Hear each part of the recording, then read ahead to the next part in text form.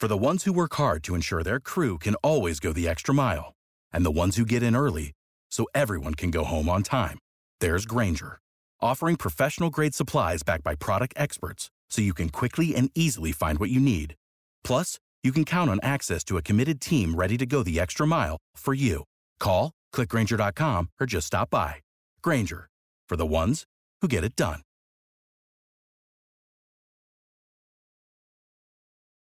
Every team, every topic, everywhere. This is Believe.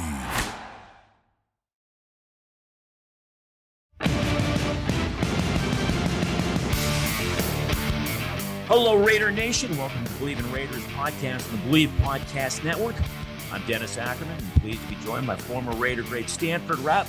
Stan, the Raiders hit bye week at 1-4, coming off a heartbreaking loss to the Kansas City Chiefs on Monday night. But before we talk about what's going on the field with the Raiders, let's talk about what's happening off the field with them. On Wednesday, Kansas City police charged Raiders receiver Davante Adams with misdemeanor assault for shoving an ESPN freelancer to the ground after Monday night's loss to the Chiefs. I'm sure everyone by now has seen the video.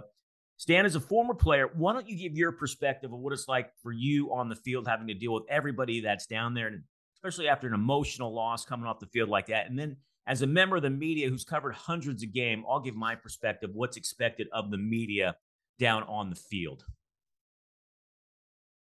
Oh, okay. Well, for one, I think that obviously we know that Davante shouldn't have pushed the freelance camera guy. We all know that. There's no doubt about that. Agreed. And as you've seen that he's come out, he said it publicly. I think he even sent out a tweet about it, basically apologizing, showing remorse, and profusely apologizing about pushing him as he's walking back to the locker room in the tunnel. And I think right there, that's where it should end. And then now, as everything has went ahead and spiraled out for the past 48 hours, that's where, to me, I start to go and I start to have issue with it, because we see how the reporter starts talking about possible injuries. Yep. Now we see that Davante Adams has been issued a citation. Like at the rate it's going, I'm surprised CSI didn't show up at his doorstep, And I think that when you see how he pushed the guy, he got right back up. Yep. I would love to know what injuries incurred, even though he's able to get right back up. Right. And then before you know it, he's already at the police station filing a police report. And I think it just goes to show that this is really a money grab. And we see that we're probably going to see a civil suit soon thereafter come out through the grapevine. And it's unfortunate, because that's the world that we now live in. You know that just like I know that. Davante Adams, one of the best receivers in the league, if not the best, depending on who you ask. Yep. So a guy like that pushes you. That's an obvious opportunity to go ahead and cash in on it, do whatever he's going to do. Obviously, like I said, I'm pretty sure there's going to be some sort of civil suit. I'm pretty sure all of a sudden, he's about to experience some sort of whiplash. He's about to experience some sort of traumatic sort of issue where now he feels like, I can't go and do my job anymore because I have such PTSD or something like that, where I can no longer be on the sidelines. And to me, because he got right back up, that to me right there is why it's going to look frivolous if there was going to be a civil suit. But that brings me to my next point, where now the NFL needs to go and take a look, because the true human aspect of it is this right here. You don't want Davante Adams to push that cameraman like that. Correct. Which he should. Agreed. But you want him to have that same type of violent mentality on the football field on Sunday afternoon. Yeah, absolutely. Monday night. Yep. But then as soon as the game is over with, hey, I want for 3 hours, I want you to be a jungle cat. I want you to be a beast. I want you to be ferocious. As soon as the game ends, go right back to being a house cat. So he didn't even get a chance to take his pads off. He didn't get a chance to take his helmet off. He literally just left the field. You're seeing the Chiefs go out and be victorious. He bumps into Hunter Renfrow on the final play of the game. In my opinion, the Raiders blew that game. They were up 17-0. Exactly. We all know that in the first half. Yep. So the Raiders blew that game. Davante Adams knows that they blew that game. They blew a perfect opportunity. He's mad. He's walking off of the field under his own power. He's not flicking off the fans or doing anything like that. He's about to go into the locker room, and he's probably about to go ahead and probably maybe, punch the wall, punch the air, something like that, because he's angry. He's upset because he feels like they blew a perfectly good opportunity to knock off the Kansas City Chiefs and try to get a leg back into this AFC West race. And somebody is standing in his way. And so he pushes the guy. He shouldn't have done that. We all know he shouldn't have done that. But my point that I'm trying to make is it's very interesting how fans, they want you to have that aggressive mindset. They want you to have that aggressive mentality. But, they want it to just stop right there on the football field. Well, Davante was still on the football field, technically. And so from a mentality standpoint, he's still in that zone. And that's where I think the dichotomy comes in, what a lot of people don't really understand, because so many people want to say, well, if he did that at my job, Davante Adams don't work at your job. Exactly. It's night He and works day. at his job. Right. You're comparing apples and oranges. That's a completely different industry. Agreed. So you got to go ahead and accept that. You got to understand that, fans. Hey, he plays a testosterone-driven, very, very aggressive, physical, brute violence, brute, blunt violence sport. Come on now. Like, you got to understand that. And so that's where, to me, I think fans have to understand. I'm not saying they got to just completely accept it. They got to completely condone it. I'm not saying that, but they got to get to the point where they understand. Now, lastly, for the NFL, you mean to tell me, Roger Goodell, you mean to tell me, NFL league office, you can make every single nook and cranny, every single modification to everything you want to in this league? You're trying to tell me that you cannot implement something to where, for players, they have an easy, open path to walk through the tunnel, back to the locker room after the game, things like that? You're trying to tell me that there has to be people in the way where they got to go and kind of navigate through and things like that? You're trying to tell me that NFL, you can't do that? Come on now. And so I think that when you add all those factors in, that to me is exactly why this really just spiraled out of control. We all know Davante Adams should not have pushed him. We all know that. He's profusely apologized. We all know that. He's tweeted the guy basically saying, hey, I apologize. I'm admitting that I was wrong, this, that, and the other. And now we see that he's been issued with a citation. And I think that, everything in itself, I would challenge anybody to answer this question truthfully, what I'm about to ask. You have a bad day at work. You're leaving the office. You're walking to the parking lot to your car. As you're walking to the parking lot to your car, there's somebody standing in your way to where you cannot easily get directly to your car. Mind you already had a bad day. You're not happy. You're going to literally just walk up to that person who's standing in your way, smile at him and say, hey, you think you could go ahead and, step aside so I get to my car? Like, come on, man. And that's where I think everybody has to look at this from that actual realistic standpoint. It's very easy to go ahead and say in a utopic society what woulda, coulda, shoulda happened. It's very easy to do that, but this is planet Earth. This ain't utopia. Come on now. Who we kidding? And that, to me, right there is why this in totality is unnecessary. It's frivolous because we're about to see a civil suit, I'm assuming, based on how now we have a citation that has been issued for Davante Adams like he's a menace to society right now. So I think that when you look at everything in total, man, it's just an unnecessary event. Obviously, it shouldn't have happened. There's no doubt about that. But I think the fallout and the aftermath that we've now seen transpire in just 36 hours, that to me shows that we're going to see more matriculate out of this as the days go by. Stan, I've covered I don't know how many NFL games as a member of the media. We are on the player's domain down on the field. We have certain guidelines that we have to follow. Before the game, we can be on the sidelines doing live shots. We can be shooting players warming up. And then by the time the national anthem begins, members of the media have to leave the field. They have to go up to the press box and watch the game. Now, in certain stadiums, Yes, you're allowed down on the field, maybe with 2 minutes to go. And certain stadiums, you can't even get on the field until the very end of the game. And then once the game's over, you might want to try to get a one-on-one interview with somebody from the winning team. And you're allowed on the field then. You can actually go onto the playing field.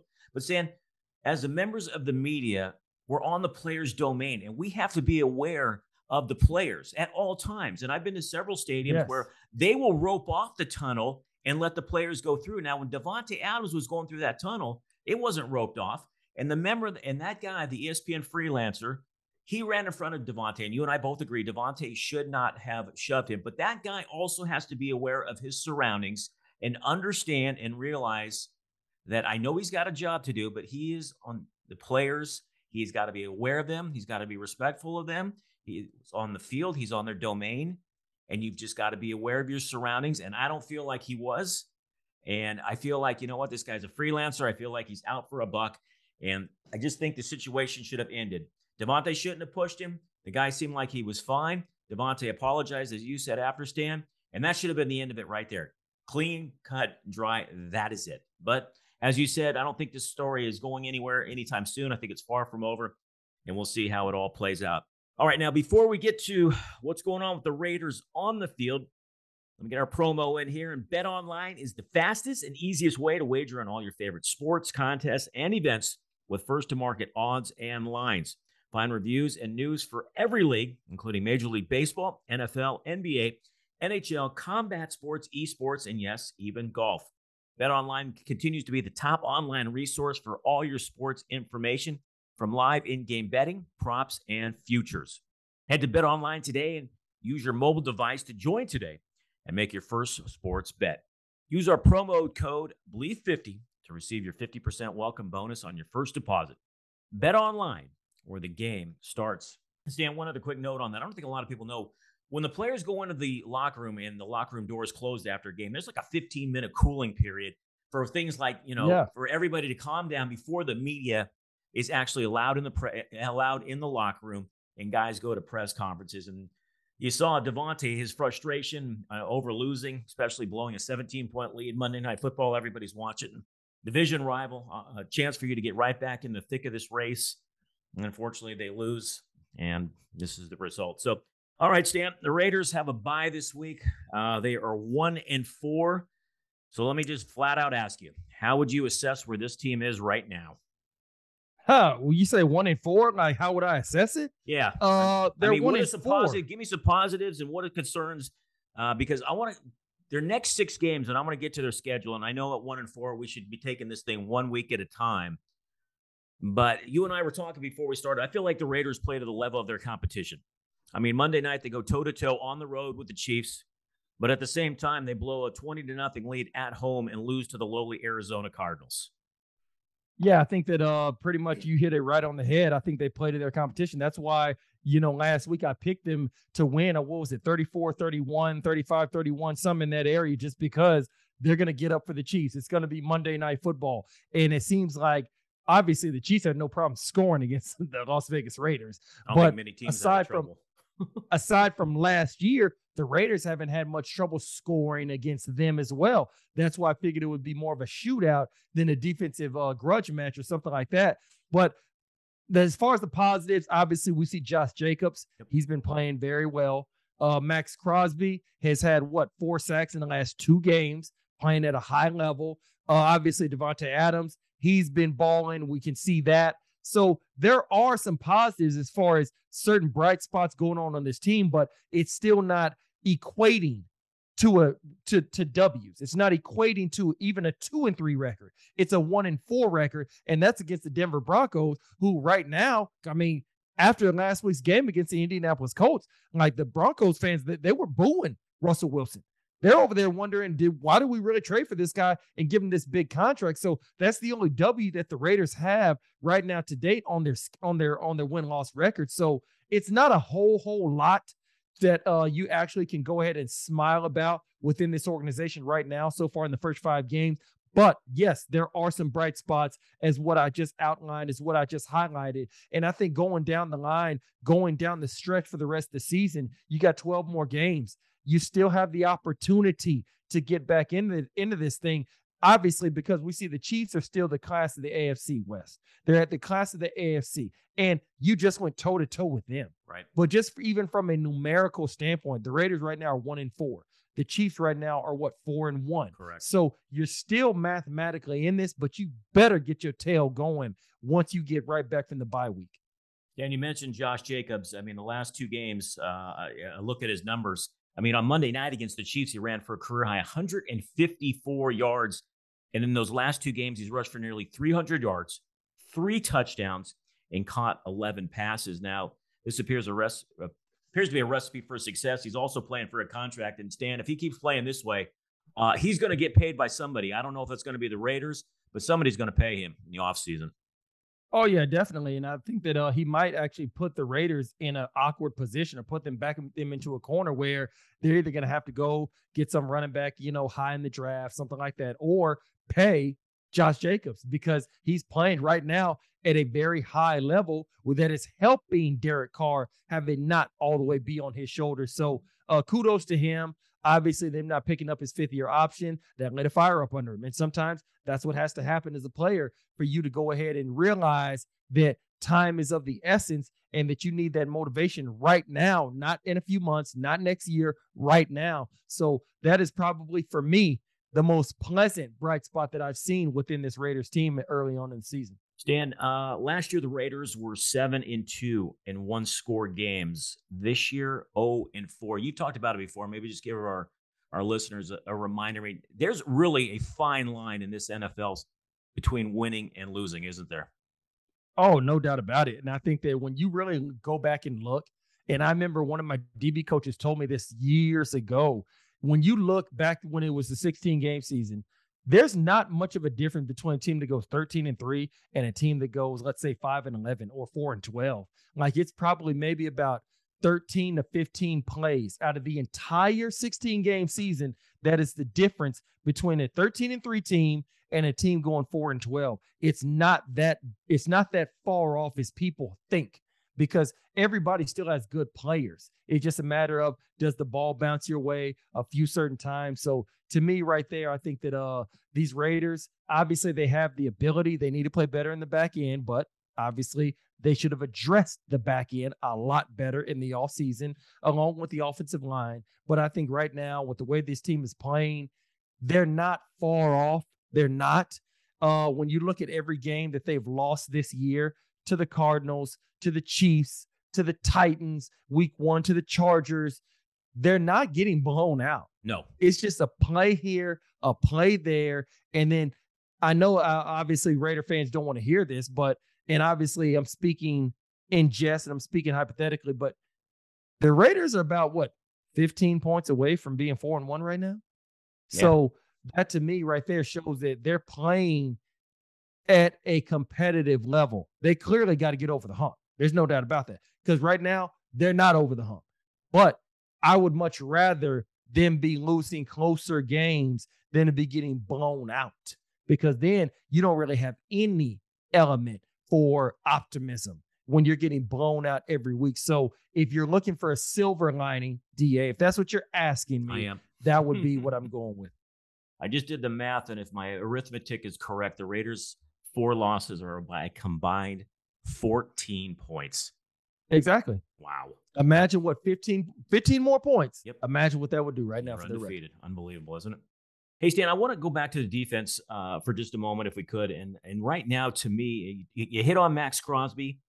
He's got 6 of the team's 8 sacks. The defense has just 3 takeaways. I mean, right now, you spent 8 years of your career on that side of the football. Right now, I just see Max Crosby really as the only playmaker on that defense. Is it a case where the Raiders don't have enough playmakers, or are they still trying to learn Patrick Graham's system as the first-year defensive coordinator? Following a bye, Stan, what would you try to implement to get this defense playing at a higher level? Or do you even have an answer at this point? I think they just got to make more plays. I think Chandler Jones, obviously, he played well in spurts in the game against Kansas City. He's got to show up. He's got to be the player that they paid handsomely, like he's been with the Patriots, like he's been with the Cardinals. He's got to be that bookend. He's got to be that compliment guy for Max Crosby so they can have that ferocious pass rush, because the secondary is not exactly where it should be with the playmakers back there. So to augment, to go ahead and try to help that secondary, that's why Chandler Jones really needs to step up, because like what you were saying, Max Crosby right now is the only bright spot pretty much on the defense as far as when you look at the production numbers.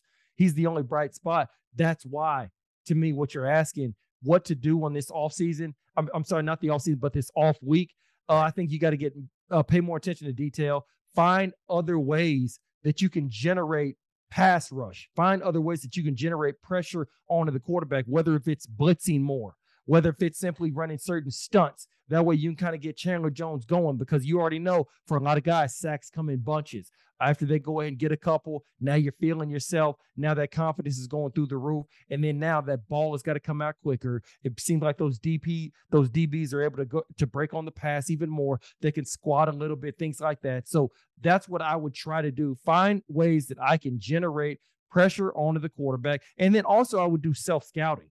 Okay, what coverages do we seem to be the least effective at? Why are we the least effective? Does it seem like we're tipping our hand? Does it seem like other teams know what we're in before we try to run it? So those elements of the defense, those elements of play calling, those elements of personnel, you got to look at all of that and try to figure out, okay, we got 12 more games. What is the best way that we can approach this and try to win the majority of these last 12 games so we can get back up into this playoff race?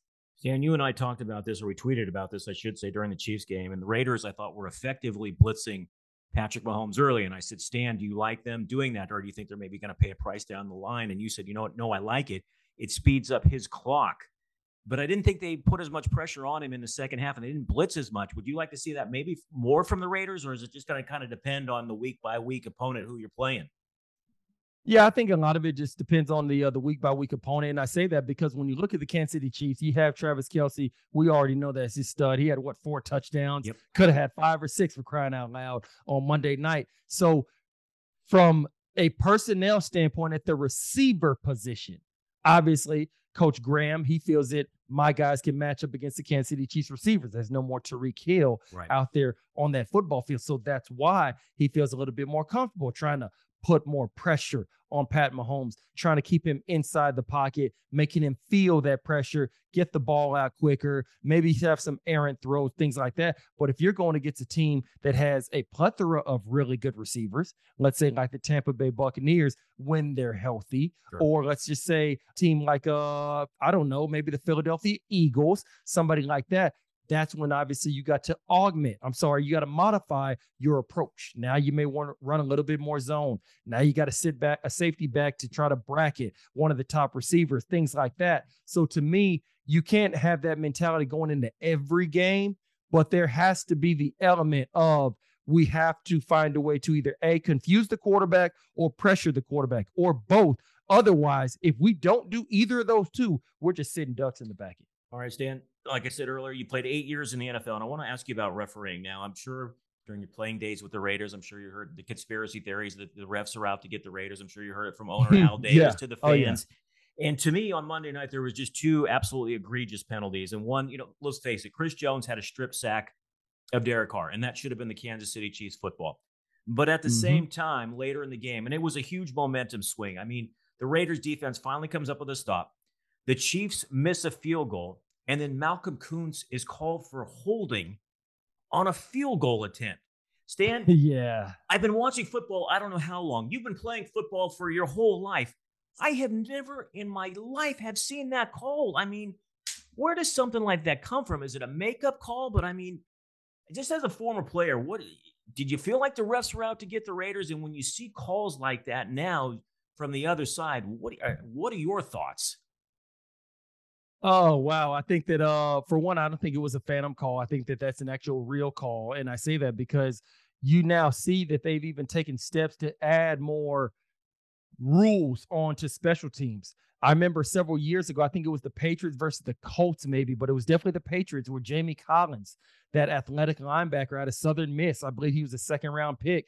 And there was a play where it was a field goal, and he actually jumped over the center and then blocked a kick. I forget which game it was, but it was a fantastic play. Very athletic player. And then all of a sudden, now you're seeing rules come out where you cannot use the center's head to propel yourself to jumping over him. So essentially, if let's say you're in a gym somewhere and you're doing box jumps, where you literally have to jump from the ground onto the box, that's what you'd have to do if you want to try to jump over the center, where you cannot use any part of his body to propel yourself. You got to literally jump over him. So you got to be Michael Jordan to basically do that on the football field. So, I've noticed that rule has been implemented, and now you're starting to see teams have to actually make sure that they play within the confines of the rules on special teams and things like that. So I don't think that was a phantom call. I just think that was an unfortunate break for us on that play, and obviously Kansas City was able to benefit from it. But as a player, when you played for the Raiders, did you feel like the officials were working against you? And I'm not trying to spread any more conspiracy theories. I never felt that as a Raider fan, and I still don't. I do think the calls equal out or even out over a season, but I just thought those were two egregious calls Monday night. How did you feel as a Raider player when it came to the refereeing?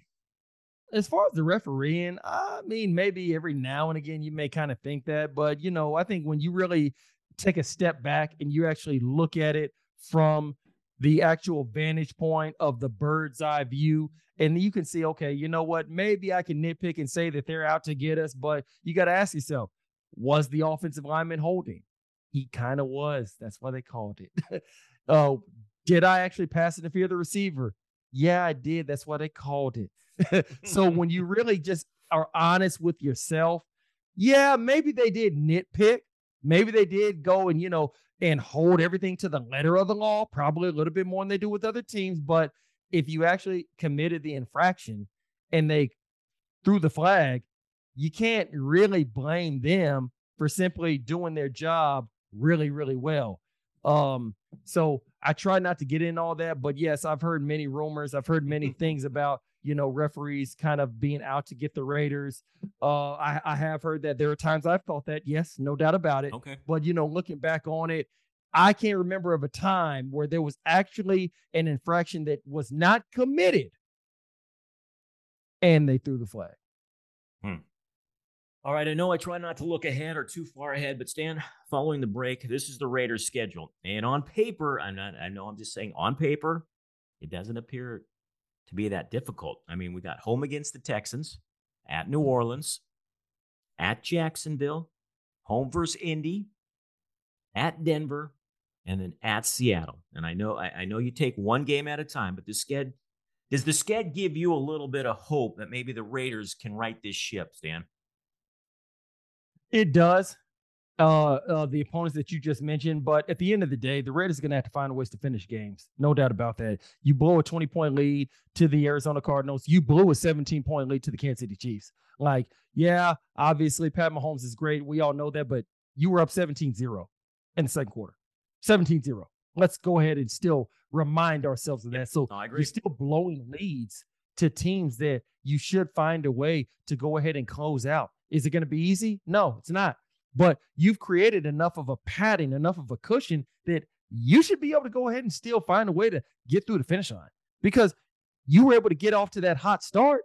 So clearly you're able to make plays against this team because otherwise you wouldn't have been able to get off to the hot start. So I think that even though they have a lesser opponent schedule going forward, they still got to find a way to finish games. You still got to find a way to do the little things. You still got to find a way to protect Derek Carr. You still got to find a way to get off the field on third down. You still got to find a way to cover these receivers better. You still got to find a way to eliminate the big plays. You still got to find a way to get the quarterback on the ground. You can't have Kyler Murray scrambling for 20 damn seconds. Agreed. You can't have Pat Mahomes feeling like, okay, all I got to do is evade the pass rush, leak out of the pocket, roll to my right, and then I'm going to find Mecole Hardman. I'm going to find Travis Kelce. I'm going to find MVS. I'm going to find whoever else. So you got to find a way to put pressure on these quarterbacks where they do not feel as comfortable as they have felt for the first 5 games of this season.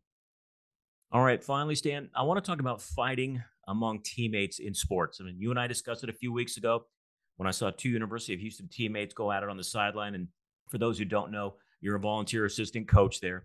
Then the Warriors, Golden State Warriors, Draymond Green punched his teammate Jordan Poole in practice. I know by now everybody has seen that video. Do I think Draymond Green crossed the line? Yes, I did. The team fined him. No suspension. That's entirely up to the team.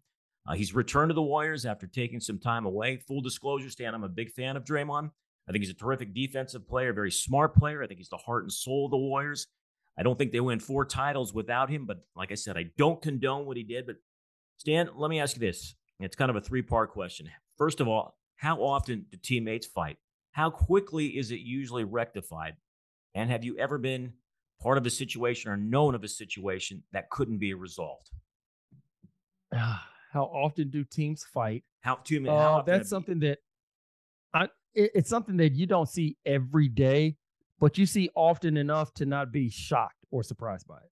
I'll go ahead and answer that. Were you shocked by Draymond Green? Were you shocked by Draymond Green, what you saw?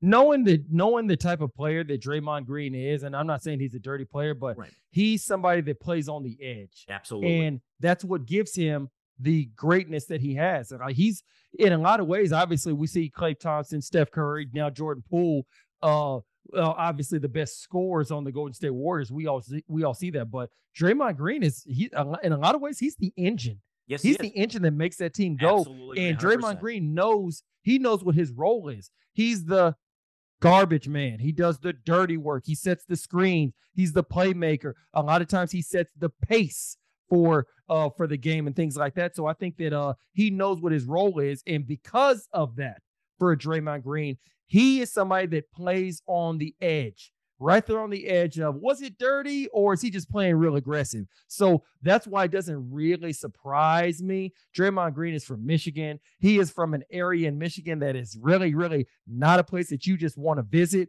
He grew up pretty rough. That's his mindset. He's got that nuts and bolts type of approach to the game. So to your question, am I surprised? No, I'm not. But like I said, once again, fighting, scuffles, or skirmishes between teammates, that is something that doesn't happen every day, but it happens often enough to where you're not surprised. But how quickly does the situation usually get rectified when you've seen it among your teammates? I mean, you played at University of Houston, you played high school football, you played 8 years in the NFL, you were a high school defensive coach, and now you're a volunteer coach with the University of Houston. Oh, how quickly do you see? You usually see it resolve rather quickly because whatever it is, unless it's got something to do with something off the field, which is what you really try to avoid the most. But as long as it's football related, or should I say, as long as it's related to that specific sport, usually it's resolved maybe at the latest tomorrow, the next day after at the latest, because it probably stems around us just having a difference of opinion on what's the best way to win. Because that's the common goal that we all have. We want to win. You just want to do it A. I want to do it B. We have a difference of opinion. It's a testosterone-driven industry. So clearly when we have a difference of opinion, it's going to get a little bit more heated. It's going to be a little bit more physical. Going to be a little bit more violent. But that's what fans come to see on Sundays. They like the violence. That's why they come to see it. I mean, I don't care what they say. Like even basketball. Basketball has a certain level of physicality to it. Absolutely. It does. So to your question, usually it's resolved maybe the next day. At the latest, if it's something catastrophic, maybe 2 days later. But, most guys don't want to fight. You're already fighting on the field, right? Or on the court. You don't feel like doing that off the field or off the court or, on your off time. So you're not really going to have that linger over too much unless, like I said, there have been times I've also been witness to where something has happened off the court or off the field. And that's why the two are beefing. That's when it gets really tenuous. That's when it gets really ugly, when it's an off the field issue between two people that have to see each other every day at work. And does it get, Stan? Okay. So let me ask you this now. Something like that off the field, have you ever known it not to get rectified and have an impact on the field? Oh, wow. That's a 2-part question. There are times where I've known it to not get rectified. Okay. Now, have I seen it affect on the field? No, I really have not. Okay. But as far as it not being rectified, oh, yeah. Oh yeah, I've seen that happen a couple times. All right. Well, look, the Raiders have a bye, so at least we can relax a little bit and not be depressed if they came out on the short end this week. So, Stan, you got a game this weekend you're calling? Oh man, I do not have a game this weekend that I'm calling. I am free this entire weekend because, like I said, we got a bye as well. Wow. So definitely, man, like I said, I'm going to enjoy this weekend. I can promise you on that one. All right, my alma mater, San Jose State, takes on the rival Fresno State and West Coast Conference. I beg your pardon, West Coast, Mountain West Conference football. I broadcast in the West Coast Conference. I'm getting my letters mixed up in my conferences. Hey, partner, good stuff as always. I think we hit on a lot of good topics today and really enjoyed it as always. Perfect, man. Always happy to do it. Can't wait till next week. Exactly. All right, that's going to do it for another edition of the Believe in Raiders podcast presented by BetOnline. For my partner, Stanford Routt, I'm Dennis Ackerman, and may all your punts find the coffin corner.